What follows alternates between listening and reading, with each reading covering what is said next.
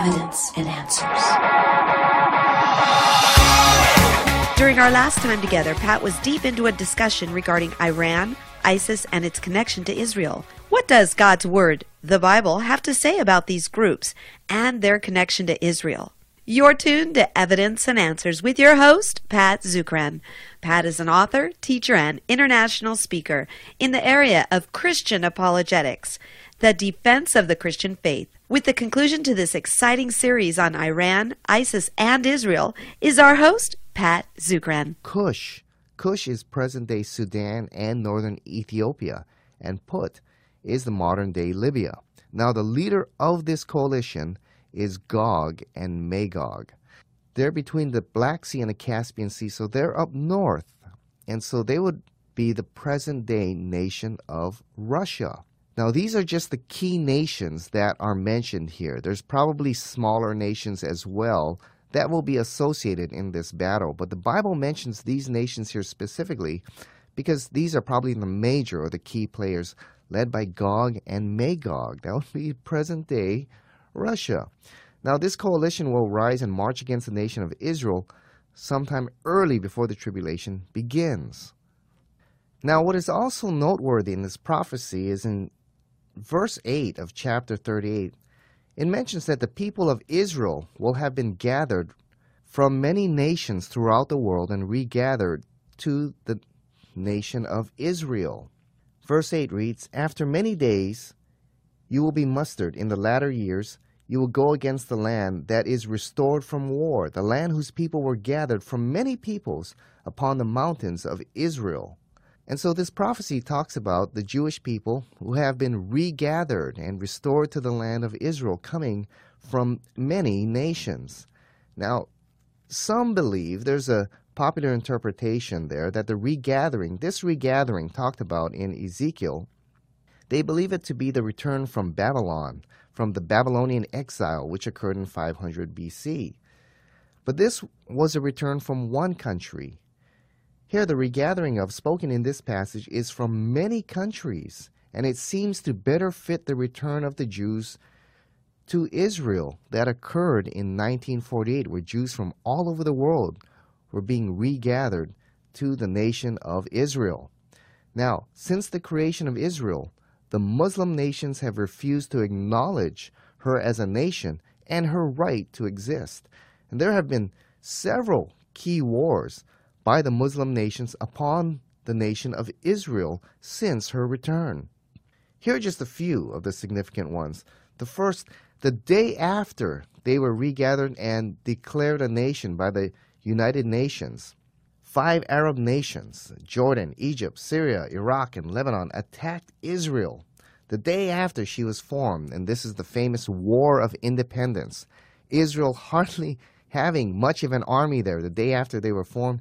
It looked like they were doomed to be destroyed. However, they were able to fight off their foes and win a great victory that day, and it was declared as a great disaster by the Islamic world.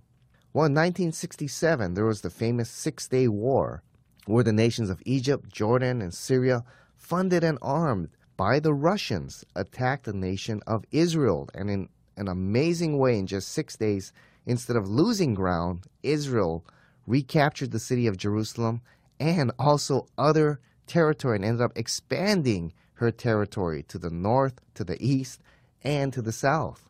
And then in 1973, there is the famous Battle of Yom Kippur, where 9 Arab nations and 4 African countries in a coalition attacked the nation of Israel on the holy day of Yom Kippur.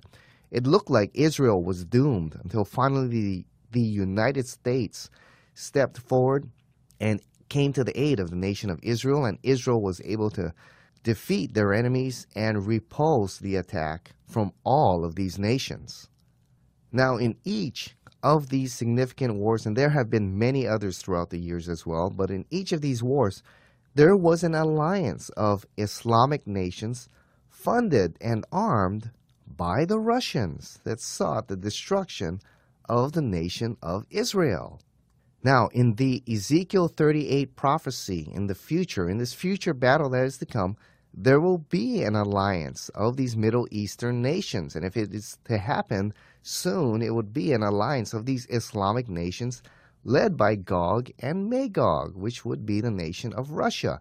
And so we see a pattern of this kind of coalition occurring there in the Middle East, seeking the destruction of Israel. And it has consistently been the Russians who have armed and funded this Islamic coalition that attacked the nation of Israel. Now, in this battle, there is an alliance of these present-day Islamic nations led by Gog and Magog that will come upon the nation of Israel. Now, according to this passage, they will come and attack the nation of Israel from the north, from the east, and from the south. From all sides, they will come and attack the nation of Israel, as was done previously in the series of battles I just talked about earlier. However, the result of their attack is that God will show himself to be real to his people and to the people of the world, and will miraculously deliver the nation of Israel. It says here in verse 16 of chapter 38, "You will come against my people Israel like a cloud covering the land. In the latter days I will bring you against my land. The nations may know me, when through you, O Gog, I will vindicate my holiness before their eyes." Presently, the Muslim nations that surround Israel seek the destruction of Israel, and if more radical, hardline Islamic regimes take over, Israel will be in great danger. And several of these nations, we know, fund terrorist groups like Hamas and Hezbollah, terrorist organizations created for the sole purpose of the destruction of Israel. And we know that Russia has funded many of these nations and these organizations. They have funded them financially and provided them with military arms. Robert McLean is a research associate at the Center for Security Policy in Washington, D.C., and he writes, "From Algeria and Venezuela to Syria and Iran, Moscow displays few reservations to arming any regime that can help fuel its defense industry." Just recently, Fox News and other news agencies reported that on July 24th of 2015, Qasem Soleimani, the commander of the Iranian Quds forces, recently, after agreeing with the United States on a nuclear deal, this man recently visited Moscow to meet with senior Russian leaders, Russian Defense Minister Sergei Shoigu and President Vladimir Putin, despite a travel ban and a UN Security Council resolution barring him from leaving Iran. Soleimani was identified as a terrorist in 2005 and was responsible for the death of hundreds of United States citizens. Yet despite the ban from the United Nations and the treaty recently made to give Iran nuclear technology with the United States, this man was discovered to have gone to Russia and met with the Russian leaders. So you can see how Russia remains involved in working with these countries, not only in providing military arms, but funding their military, these regimes bent on the destruction of the nation of Israel. Now, the events of today are not the fulfillment of the Ezekiel prophecy or the prophecies of Revelation. So beware of those who teach that this present-day event is the fulfillment of the prophecies. But these may be significant in that they are precursors, or they set the stage for the fulfillment of prophecy, of biblical prophecy, especially this one, the Ezekiel 38 and 39 prophecy.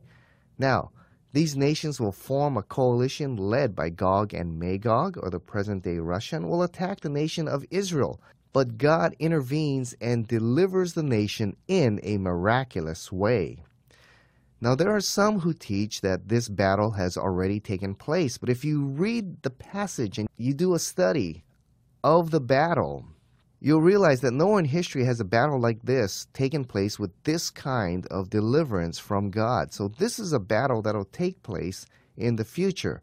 And God's deliverance is described in Ezekiel 38 from chapter 17 all the way into chapter 39. God's miraculous deliverance of the nation of Israel is described here in the battle of Gog and Magog. Now, when the armies reach Israel, God's anger will be aroused against Gog. It states in verse 18, "But on that day, The day that Gog shall come against the land of Israel, declares the Lord, my wrath will be roused in my anger. God will cause a great earthquake, which will cause pandemonium between the invading armies, and they will end up turning on one another. Verses 19 through 21 states, for in my jealousy and my blazing wrath, I declare, on that day there shall be a great earthquake in the land of Israel. The fish of the sea and the birds of the heavens and the beasts of the field and all creeping things that creep on the ground and all the people who are on the face of the earth shall quake at my presence. And the mountains shall be thrown down, and the cliffs shall fall, and every wall shall tumble to the ground. And I will summon a sword against Gog on all my mountains, declares the Lord God. Every man's sword will be against his brother. With pestilence and bloodshed I will enter into judgment with him, and I will rain upon him and his hordes and the many peoples who are with him torrential rains and hailstones, fire and sulfur. So I will show my greatness and my holiness and make myself known in the eyes of many nations. Then they will know that I am the Lord. God will rain down torrents of rain, hail, and burning sulfur, and the armies will be decimated, and the invading armies, then the bodies of those in the invading armies will become food for the animals. Chapter 39, verse 4, it states, you shall fall on the mountains of Israel, you and your hordes, and the peoples who are with you. I will give you to birds of prey of every sort, and to the beasts of the field to be devoured. And not only Israel, but all the world will see the hand of God protecting the nation of Israel. Verse 7 states, and my holy name I will make known in the midst of my people Israel, and I will not let my holy name be profaned any more, and the nations shall know that I am the Lord, the Holy One in Israel. And Israel will then plunder those who came upon her and use their weapons for fuel for the next several years during the years of tribulation. And through all this, God will teach Israel that he is holy and will not be profaned by their sins. And also the nations will see that God is holy, and he is indeed the Holy One of Israel, and his name shall not be profaned. Now the decimation of the armies is so great, it'll take 7 months, according to verses 11 and 12, 7 months to bury the dead. And in fact, the road east of Jerusalem will be blocked by the graves of those who have died in this great battle. Now, as a result of this great battle, several significant things will result from this. Chapter 39, verses 21 through 29 explain the effects of the battle, the results that will occur as a result of God's miraculous deliverance of the nations of Israel. First, Israel and the surrounding nations of the world will recognize God's intervention. In verse 21 of chapter 39, it states, and I, the Lord, will set my glory among the nations, and all the nations shall see my judgment that I have executed, and my hand that I have laid upon them. And there will be a great spiritual revival in the land of Israel, as Israel sees their deliverance in the miraculous hand of God. Many Jewish people will return and give their lives to the Lord, and there will be a great spiritual revival in the land of Israel. Verses 22 through 29 states, the house of Israel shall know that I am the Lord their God from that day forward, and the nations shall know that the house of Israel went into captivity for their iniquity, because they dealt so treacherously with me that I hid my face from them and gave them into the land of their adversaries, and they fell by the sword. I dealt with them according to their uncleanness and their transgressions, and hid my face from them. Therefore, says the Lord God, now I will restore the fortunes of Jacob, and have mercy on the whole house of Israel, and I will be jealous for my holy name. They shall forget their shame, and all the treachery they have practiced against me, when they dwell securely in their land, with none to make them afraid. There will be a great spiritual revival, and the Jewish people will return to faith in the Lord. Now, that hasn't happened today. If you go to Israel today, Israel is a very secular nation. But as a result of this remarkable deliverance of God from the nations that sought to destroy Israel, as a result of this miraculous deliverance, Israel will recognize the Lord, and there will be a great spiritual revival in the land. And also, the victory will hasten the return of more Jews to the land of Israel. Verse 29 states, "And I will not hide my face any more from them when I pour out my spirit upon the house of Israel, declares the Lord."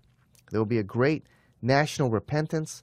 God will pour out his spirit upon the nation of Israel, so that even through this event, God's will shall be accomplished, and God's glory and justice and holiness will once again be exalted. So we see that through this battle and throughout history, God has judged the sins of mankind and has upheld his holiness, his righteousness, and his justice. And so, though he may allow man's sinful practices to continue, eventually one day, God will indeed execute his justice and judge mankind for their sin and judge the nations that seek the destruction of Israel. We see that throughout history and throughout the Bible. The flood, the stories of Sodom and Gomorrah, Herod in Acts chapter 12, where God judged sinful mankind, should instill within us a healthy respect of God, whose justice and holiness will always be honored. God will one day vindicate his holiness and justice and judge sin and those who oppose him. So to focus on a God of love and kindness only is to develop an unhealthy and imbalanced view of God. If holiness and righteousness and justice is not a part of your concept of God and not a part of the teaching that's going on in our churches today, we are developing an unhealthy and imbalanced view of God. And the study of prophecy reminds us that God is indeed a holy, a righteous, and a just God, and one day he shall judge the nations and judge sin and judge evil, and should instill within us a very healthy respect, or what the Bible calls the fear of God. Well, this concludes our series on Iran, ISIS, and Israel. But as we conclude our series, what are some life lessons we can learn from the things that we have studied in this series? Well, here are a few. First of all, we need to pray for our leaders, and pray for leaders who are wise in dealing with the Middle Eastern Muslim nations. One of the things that they need to do is they need to be able to identify the enemy, their ideology, and deal with them wisely. One of the key concerns we should have is that our leadership has not been willing to identify the enemy. The enemy is radical Islam, and that's something our leadership has not been willing to name and identify. This has been noted by several key leaders there in our federal legislature. Senator Kelly Ayotte of New Hampshire, she writes, "It very much matters because you have to define your enemy," she stated. "The administration should spend less time on political correctness and more time on a strategy." Representative Tulsi Gabbard of Hawaii states this, by his, she's referring to President Obama, by his not using this term Islamic extremism and clearly identifying our enemies, it raised a whole lot of questions in exactly what Congress will be authorizing. She stated, "Unless you understand who your enemy is, unless you clearly identify your enemy, then you cannot come up with a very effective strategy to defeat that enemy." So one of the things we need to do is to pray for our leaders, to be wise in dealing with these Islamic nations and to identify who the enemy is and their ideology so we can develop effective strategy in defeating the enemy, such as ISIS and other radical Islamic groups. Second, Islam is the greatest threat to the free world, and radical Islamic groups must be defeated militarily. These are not groups that you can negotiate with. It seems like some in our administration have the idea that if we play nice with them, they're going to play nice with us. No, their goal is to establish a worldwide caliph and to bring the entire world under Sharia law. So their goal is not to negotiate and just live peacefully. Their goal is world domination, to bring the entire world under the rule of the Islamic caliph and to instill Sharia law throughout the world. This is not an ideology that will tolerate unbelief and seeks to instill Sharia law in the lands in which they conquer.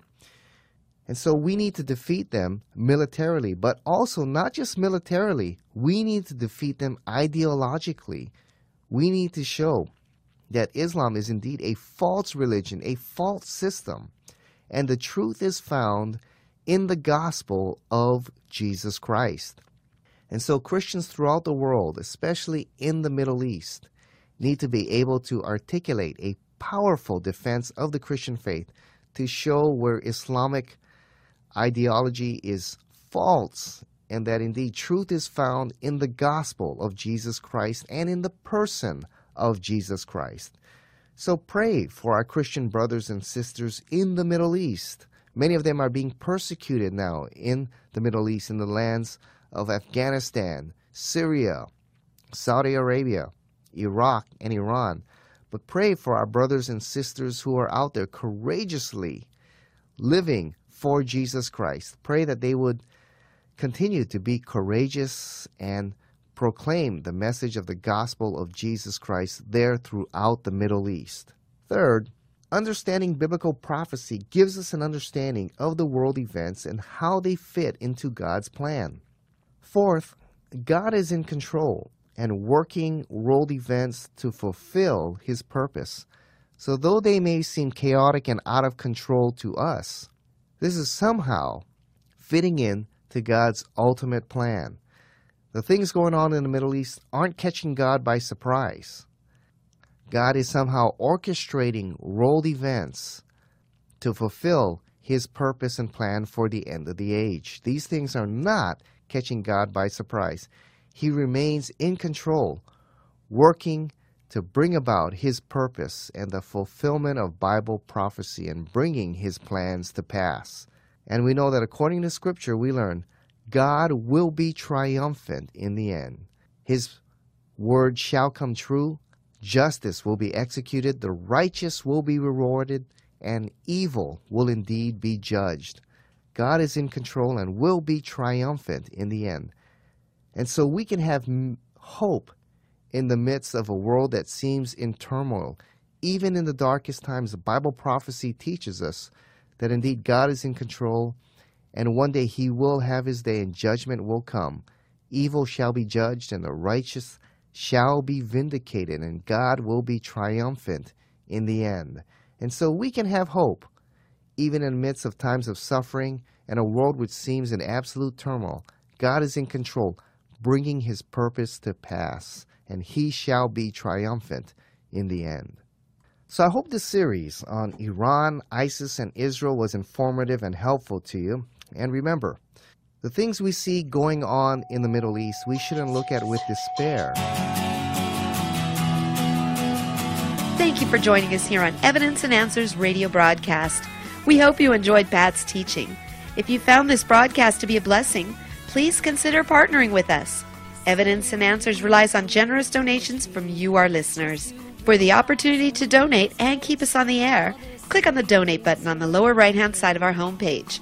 That's evidenceandanswers.org. You'll find we have a wide variety of resources available to you, including articles and additional audio for you to listen to or download. Join us again next time, on the air or online, as we provide reasons for faith and hope in Christ, right here on Evidence and Answers.